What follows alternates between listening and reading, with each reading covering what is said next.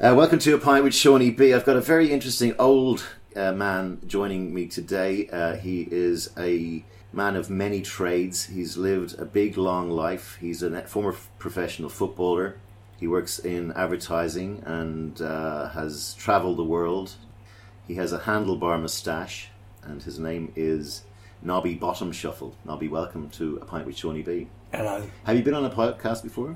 I haven't. I never heard of them. Podcast, what's that all It's about? a new thing. You know the internet? I've heard of it. So it's basically a lot of wires and a screen and computers, and you can watch things like football. You're an ex-football player, That's and you can right. actually see old matches on this thing called the internet. I'll have to have a look into that. That sounds good. Yeah, you played for a number of clubs back in the day, didn't you? That's right. Corinthians. The main one being Sprout Academicals. Sprout Academicals. Yeah, Sprout Academicals. You went to yeah. Not Very Athletic for a while. Not very athletic, yes. I was there. You were their leading goal scorer. Centre forward, yeah. And you scored the winning goal in the 1938 FA Cup final. Can you remember that? Yeah, that's Well, right. I just saw footage of it. I mean, you had baggy shorts. They were very generous then, undergarments How generally. much money did you earn in those days? Well, I did very well. I had £3 a week. And you got free pints as well?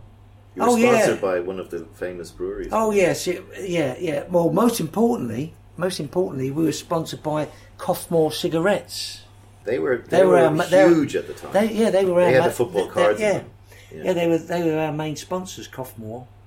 I read recently that your football card from Coffmore cigarettes, one of them was sold for £35,000. Is that right at auction? You're messing about. Is that right? Yeah. The entire Not Very Athletic set went up for sale, and they were quoted for $1 million, but I think they split them up. Yours was the most because you were there.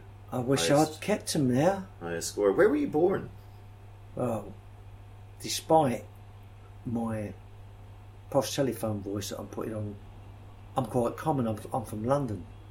Your father was a scrap metal dealer. That is correct. Yeah, so that's a rag and bone man. He was a rag and bone man. Yeah. But this is how good he was. He had the cart. He didn't have an horse, so it was an hand cart. And he used to so that was more Chinese style rag and bone man, was it? Where like a rickshaw, a version of a rickshaw. Well, I've never heard it called that. It was an hand cart. Cart. Yeah. He ain't Chinese. Did he sing Any Old Iron and stuff like that when he went around? No, mainly because he might have had a go at that, but mainly because he was non-ferrous. What's that? Anything except iron. Anything except iron. Yeah. So baskets, copper, lead, brass, matchsticks. Well, I don't know about what can you do with matchsticks? I don't know. You could make a ship. You know, some people make ships out of lots of matches. Yeah, you're right there. Did he encourage your football career? No, everyone liked football then. Very popular. Jumpers for goalposts, etc. Well, when I was a kid, yeah. If you were lucky enough to have a jumper, of course. Were you very poor? How many lived in your house? Like I said, we couldn't afford a horse. You said that. Your father must have been how many? strong. There's only 6 of us. So I had 2 brothers and a sister. They all worked in the scrapyard. You were the first member of your family to go to college, but you didn't last very long. Oh yeah, that was art college. See, I went to art college because my mum thought it'd be a really good idea to go to art college. She thought I could get a job painting the pictures on the edge of plates. Some of which have become extremely rare. Well, I never did, because I didn't like the idea of going and move to Stoke-on-Trent. That was again for footballing reasons. Well, Potters. because I was more physical than. You were able to play football by day and paint pottery plates. No, by night. I didn't do the plates in the end. Did the football and a bit of advertising. So yes, you moved when you retired. I think you did both your hamstrings in one game. Which sort of ended your career. You're better at this than I am. Well, all I do is study your career, which is long and illustrious, and at the height, just after the FA Cup win against Corinthians, you pulled both your hamstrings going for a diving header and hit your head off the post. I can't keep this up because I can't think of answers that are as good as your questions. I do. You broke out of football though into. I mean, everyone said you were washed up and finished, and you reinvented post-war advertising. You think I'm creative, don't you? Well, you think I'm creative, and unfortunately, I've showed my hand, and you're a lot more creative than I am. No, I'm only a journalist here. So now I don't want to be Nobby Bottom Shuffle anymore. I want to be Mark Denton Esq, advertising. All right, person. we were just trying something there. I actually have got Mark Denton, Mark Denton Esquire, who is the head of Coy Communications. The reason we opened the podcast that way is because Mark is all about the power of puerility, being puerile. We were trying to be puerile there. He's a very famous advertising guy who's worked across many big brands, Nike, Wrangler, all through his agency in the 1990s, was it, when you set up? 88, you started 88. Up. You were one of the first 5 name companies. Around that time, everyone had their names on the door. Yeah, that's right. Today it's all like about Snatch or Smuggler or Knife. Yeah. I'd like to go and work. I'd like to go and work for Snatch. They sound like a good company. But, anyway, seriously, tell me about the power of puerility and why you think we need to go back. And that's why I had to go at that. It really was a bloody stupid idea, me pretending to be Nobby Bottom Shuffle. But I thought I couldn't resist it. Yeah. You suggested it. It was a good idea. Yeah. If I'd been a bit more talented, we might have been able to pull it off. Well, to be fair, I sprung it on you 90 seconds. Yeah, before that's it. I didn't get much of a run up on that. No. But because it was such a bloody stupid idea, I was irresistibly drawn to it. I thought I'll have a go at that. It might turn out all right. And it's only when you started asking me questions. Bloody hell! You want me? I had the cod fishery tour here. You want me to write a history about this character while I'm making it up? I ain't that clever. Puerility is something that is gone from the advertising stroke marketing stroke business. It's gone for a lot of reasons. No. You can't be silly anymore, and yet silly stands out. Silly is what people get attracted to. People love the idea of never growing. You never grew up, did you? Well, funny. Someone asked me a question just before the talk. It was actually. I said, and it was a sensible question. Puerility. Tell me about puerility. Can you learn how to be puerile? And it's a really obvious answer to that. You have to unlearn. Everyone was a kid once. Everybody. And then there's a decision that's made at some point when you're growing up that where you think, right, okay, I've got to be a bit more sensible now. No deep thinking from me. I just never got over the puerile bit, because I still like cartoons, I still like reading comics, I still like stupid jokes. My favourite film is still Dumb and Dumber. I'm not saying I don't like doing, I've been in advertising 40 odd years, so of course you get projects that require an execution that needs to be stylish, or you need to be dramatic, or you need to be emotional, but I'm naturally drawn towards being funny if I can be. I mean, that's why I ducked out of the earlier experiment, because I wasn't funny. You were funny. I know that much. But did you find, you always, because I started working in advertising in 1987 in Dublin, and you were on the radar. Enough. You were on the radar then as one of the, I think they call them third wave agencies. Yeah. Did you always play, because I don't believe you're playing a role. I believe you are this slightly madcap creative guy, right? Yeah. It's like what I'm saying is it's not like, oh look, I'm going to try and play this role. No. This is you. It is absolutely everything I do outside of getting a brief from an agency, where I'm a responsible advertising person, and I do what is required of the script or the graphic design or the poster or whatever. But from a personal creative point of view, I just do the stuff I want to do, and it just comes out naturally. There's no plan. I'll do silly things. When I've got a blank sheet of paper, what falls out the end of the pen is generally amusing.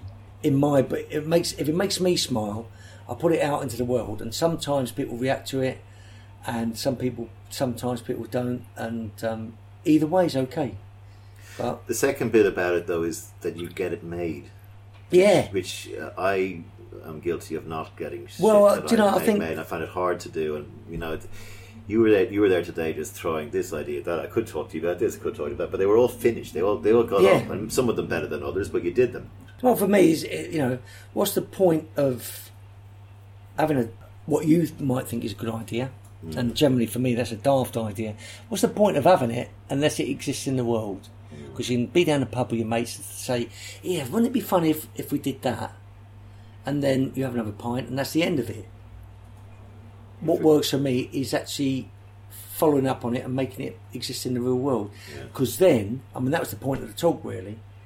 Unleash the power of purity. A bloody stupid title, but I'm making it like a self-help. It's eventually going to be a book. It's going to be a self-help book, and just encourage people to do daft things. Because for me personally, it has made a lot of other magical, unexpected things occur. These happenstances have come along. These daft projects have led to things I could never imagine when I set out. And it's not like it's worked once, it's worked dozens of times. Talk about one of the ones that you're most proud of. We'll put a link to it at the end of the podcast. Well, here's one. It's a real simple one. One day, came into the office, just so happens my graphic design assistant is Chinese, or comes from a Chinese family, and I just came in one day and said, "Here, Kate, we're going to paint you blue." Like the old Tretyakov picture that was popular in the 60s. That was on everyone's wall. It was called Chinese Girl, I think. And I said, "We're going to paint you blue." And she said, "Yeah, all right." I'm not paying her a lot of money, so it's not it's not because she felt her career was in peril if she didn't agree. I don't know. Most people. She was a sport because I saw the video. Yeah, of that. Most people want to do daft things. I find I just assume they want to do silly things. Except big clients. Except clients, yeah, because they've got too much to lose. See, what did but Kate? They don't. What did Kate? Because if Kate had said, "Oh, well, piss off, Baldy, I don't want to do that," that would have been fine too. She knew she could say that, but she knew that when we take on projects and we do a daft shoot or something like that, it's generally fun. So she said, "You're all right." Turns up, we paint her blue. Through a series of events, I not only end up with that image in the Royal Academy Summer Exhibition, but it's also on BBC TV as the climax, being bought by a celebrity. I saw it.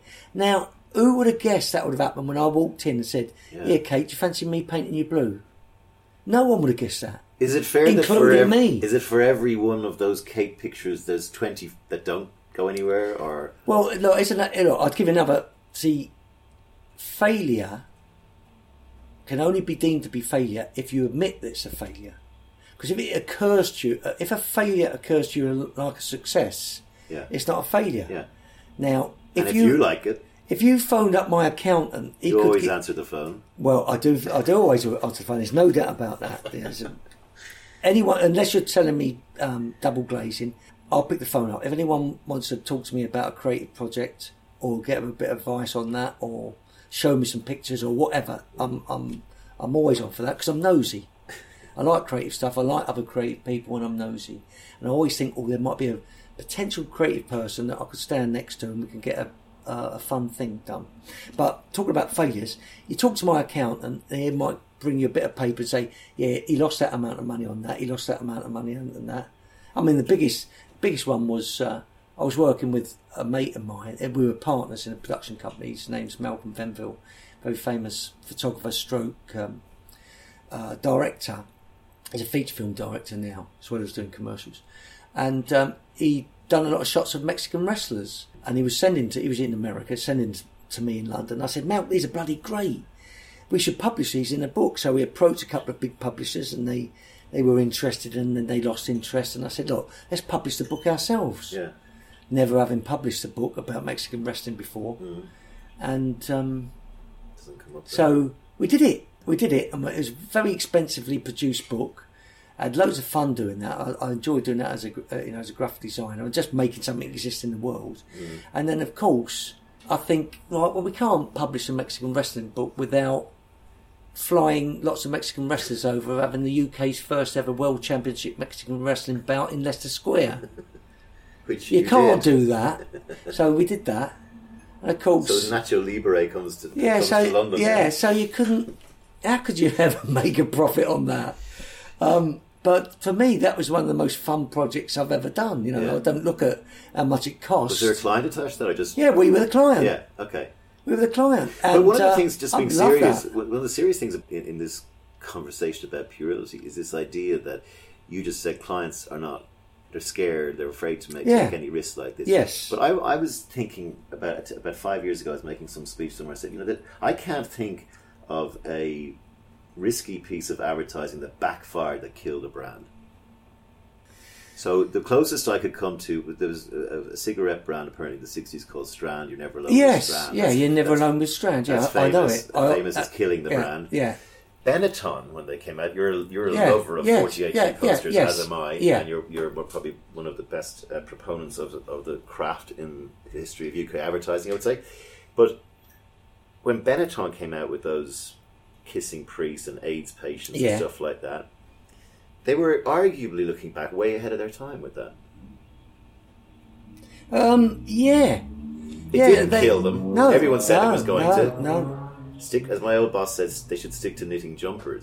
Yeah, but they realised that advertising is wallpaper, and let's make a point. Olivier Toscane, whatever the name of the guy was who did it. Yeah, you're right, and it's not that I've forgotten about Benetton because obviously I was heavily into advertising at the time, and I was unsure about it because I didn't like a lot of the executions. But as far as commercial success and the balls that go out there and do this stuff that did divide opinion, I was full of admiration for it. And I've never seen anything quite like it before. And we've probably never seen anything quite like it since. So, I say, even though I didn't like a lot of the executions, you I would say, respected it. Please, let's bring something back as powerful as that now. We could do with it, because it seems like every meeting I'm in with serious clients is that there's this big risk-averse factor. Yeah. And so there hasn't been many campaigns that have killed a brand by being out of the box. No. And yet there are hundreds of campaigns where brands took a risk, did something out of the box, and sales just went like that. Levi's stuff from... Well, even if you take something like when your Nike work. Well, Nike... Anytime we've done anything good, we did do very well with Nike, but anytime we've done anything good, I never ever thought, "Oh, this is a bit risky." I thought, this is a bit good. Well, the fact is, when we had our own agency, we only really worked with clients that really bought into us, because we had Wrangler for a short time. We did some good work. Lovely work. And when they stopped wanting the work that we wanted, we said maybe it's a big good idea if we didn't work together anymore. Yeah. Again, I don't see that happening very often now. We were in this position where we kind of chose the clients we wanted to work with. And if we were lucky enough that they liked our work too, and that was a marriage made in heaven. Yeah. No one came to us because they wanted anything that would be conventionally called safe. Yeah. But, I think the risky... No one ever says that, yeah. No, because they kind of do sometimes. The riskiest advertising is when this vanilla-flavoured stuff goes out there, this wallpaper, invisible stuff that gets millions of pounds spent on it. How risky stroke stupid is that? For me, it seems bloody obvious. If you're a client, you want to sell something, don't you want something that's going to stand out? Yeah. And if it's going to stand out, that means it's got to be different from everything around it. And so if it's different, that's where the clients think it's a risk. And the average creative person would think that is just good and that's what you should be doing. You started as a visualizer, and it was very nice listening to that word again, because I haven't heard it in a while. But how much of the blame for the mediocrity and banality do you place at the hands of technology and Apple Macintoshes and stuff like this? And just so a lot of your stuff organically starts with a marker and a piece of paper, right? Yeah. Well, there's a lot of reasons why the industry is more conservative now than it used to be, and I don't like being the man on the soapbox saying it was better in the old days. Because there's a lot of good things going on. It's not like there's no good advertising about now, because there's still pockets of good stuff. I mean, I think there's no good old days in the world of scrap metal or growing up in Ireland in the 1960s. There are good old days in advertising. There are days when you would probably around the time you were launching your company, where every month you would see stuff in the break and use it 10 going, I wish I did that. Yeah. You know, that doesn't happen every year. And it was more like every week. They're sweating for the John Lewis commercial every year. Yeah, there's no doubt about it. It's just that there was a greater proportion of good stuff then than there is now. And now you see the occasional good thing. And John Lewis, for good reason, because it's a very polished campaign. But that's held up as the kind of gold standard every year. But back in the old days, you know, we'd be doing Nike and we'd stand a good chance. But in that same category, you'd have BBH doing Levi's over there, and you didn't know whether your stuff would be as good as Levi's, or it would, you know, or there'd be Adidas would be doing great stuff, and Gas Delaney doing stuff with Timberland, and all this stuff out there, and Reebok doing great Proper stuff as well. So there was competition. Now there doesn't seem to be that degree of competition. Well, I think you talked about technology. That's got a bit to blame insofar as when a client insists, it felt good being able to set a typeface, because when I was a visualizer you didn't get anything set because it cost too much money, so you had to wrist in the headline. So you, at that stage when you're presenting the concept to a client, you've got a hand-drawn typeface, you've got a marker visual that was open to interpretation, and 9 times out of 10, 10 times out of 10, you would be getting an original photograph taken for that ad. That's right. Poster, press ad, whatever it is, original photograph, and the time to craft that headline into whatever look or typeface you want to use later. Now, with computer technology, they get the slick layout with the headlines typeset. They've used a stock shot for the visual, bung the logo on the end, greeked in a bit of copy maybe, or typeset. There's no imperfection. And then the client buys it. And they don't want to do an original photograph. They want to, I'll have that stock shot. Yeah, but can't we do something original? No, well, that look works all right, doesn't it? Okay, then. Like those occasional clients back in the day who would see a animatic that you got drawn and go, yeah, that's great, put it on the air. Well, do you know, back then some of the animatics were good enough. They were good. Sometimes they were better than the finishing film.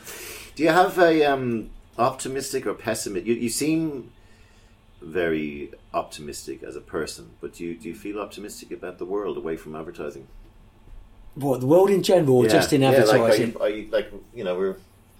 No, I think I am pretty optimistic. You know, I do like a moan at the same time, but I am quite optimistic. What's your biggest moan about?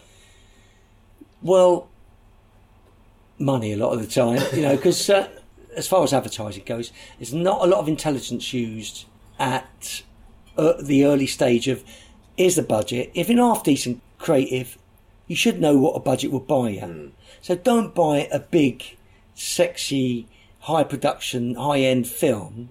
Don't write one if the money ain't there.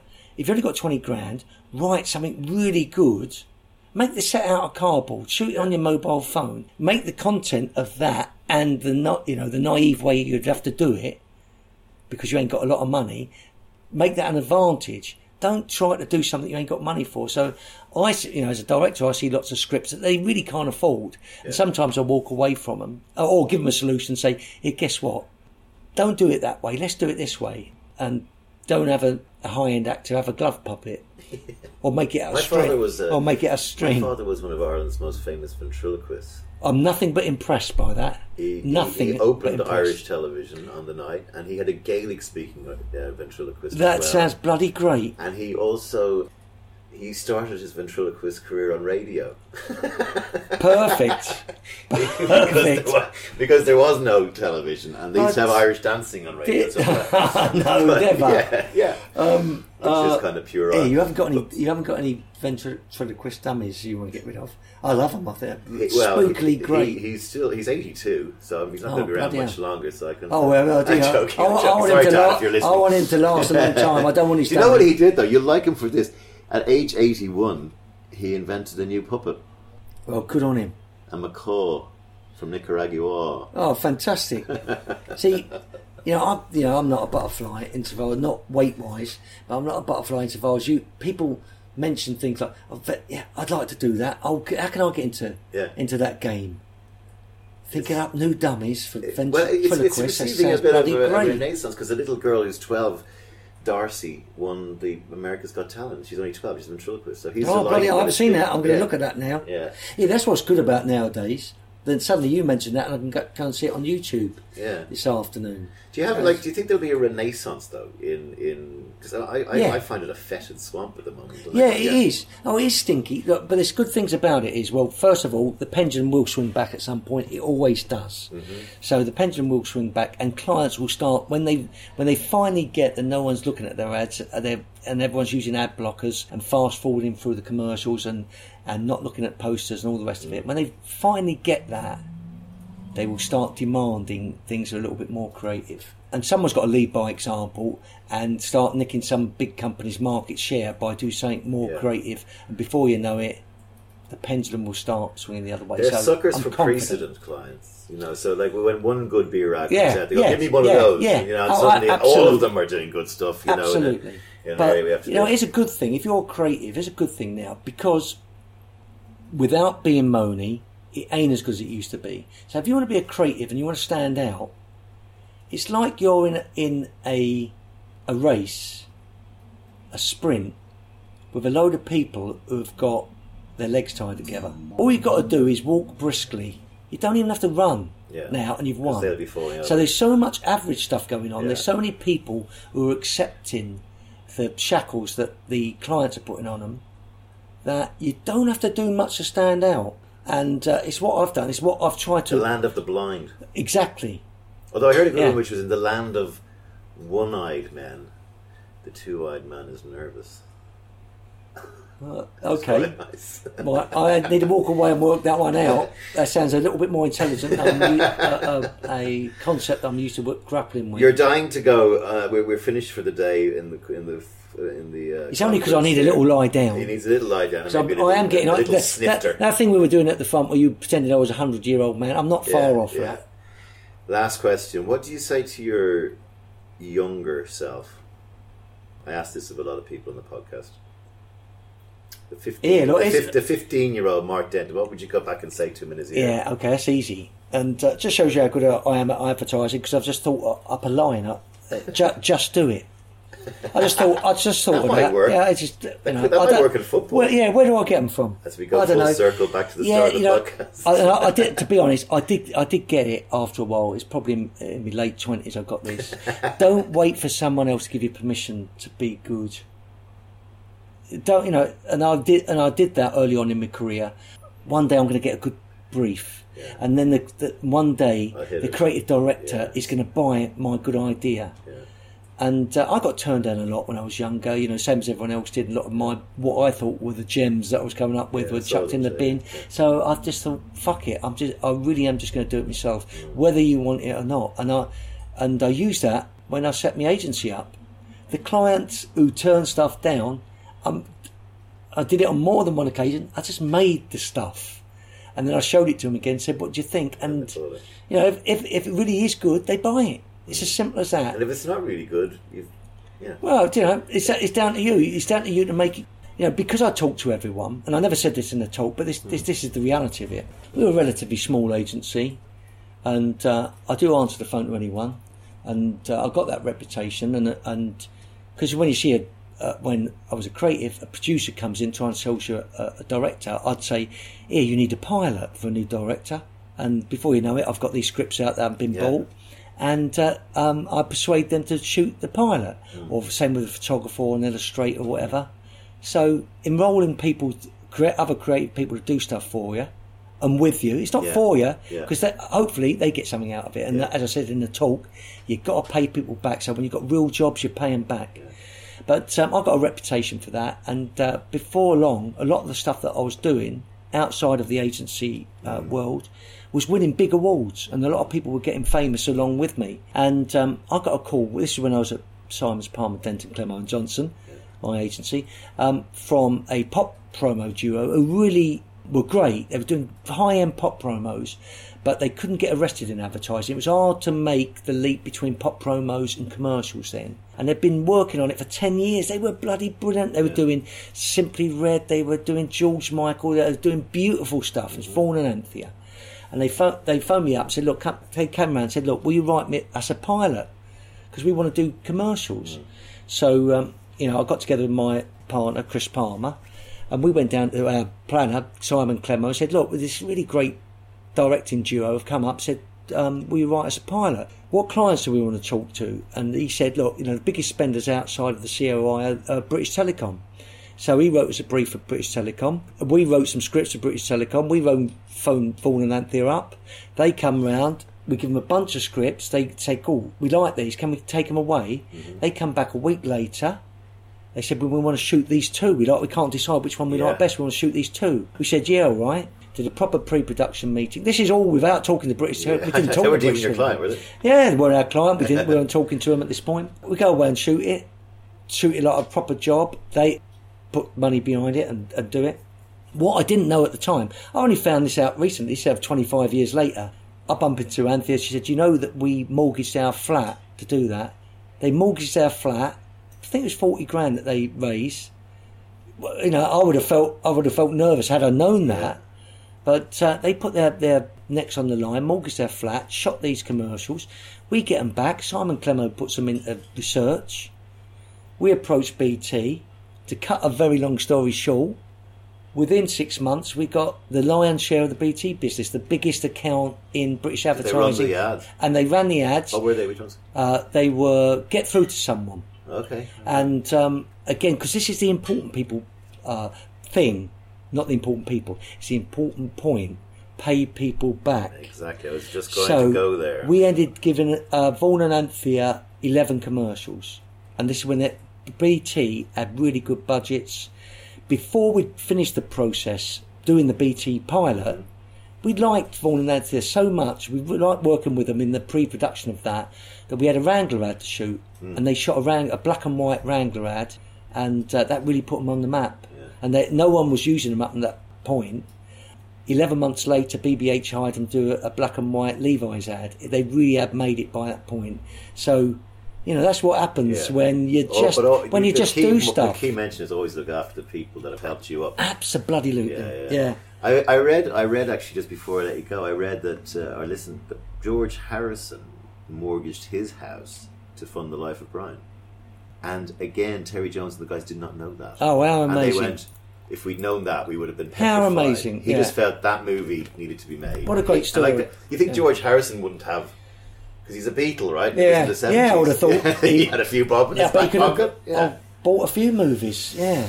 Martin, thank you for coming on the show. We tried something puerile. Yeah, I know you were really good at that. This industry is lacking people like you, and that's one of the reasons it's in a fetid state. Oh, thank you. So you keep doing what you do. And keep making us laugh. And thanks for being on the Pint Show. You're welcome. Thanks very much.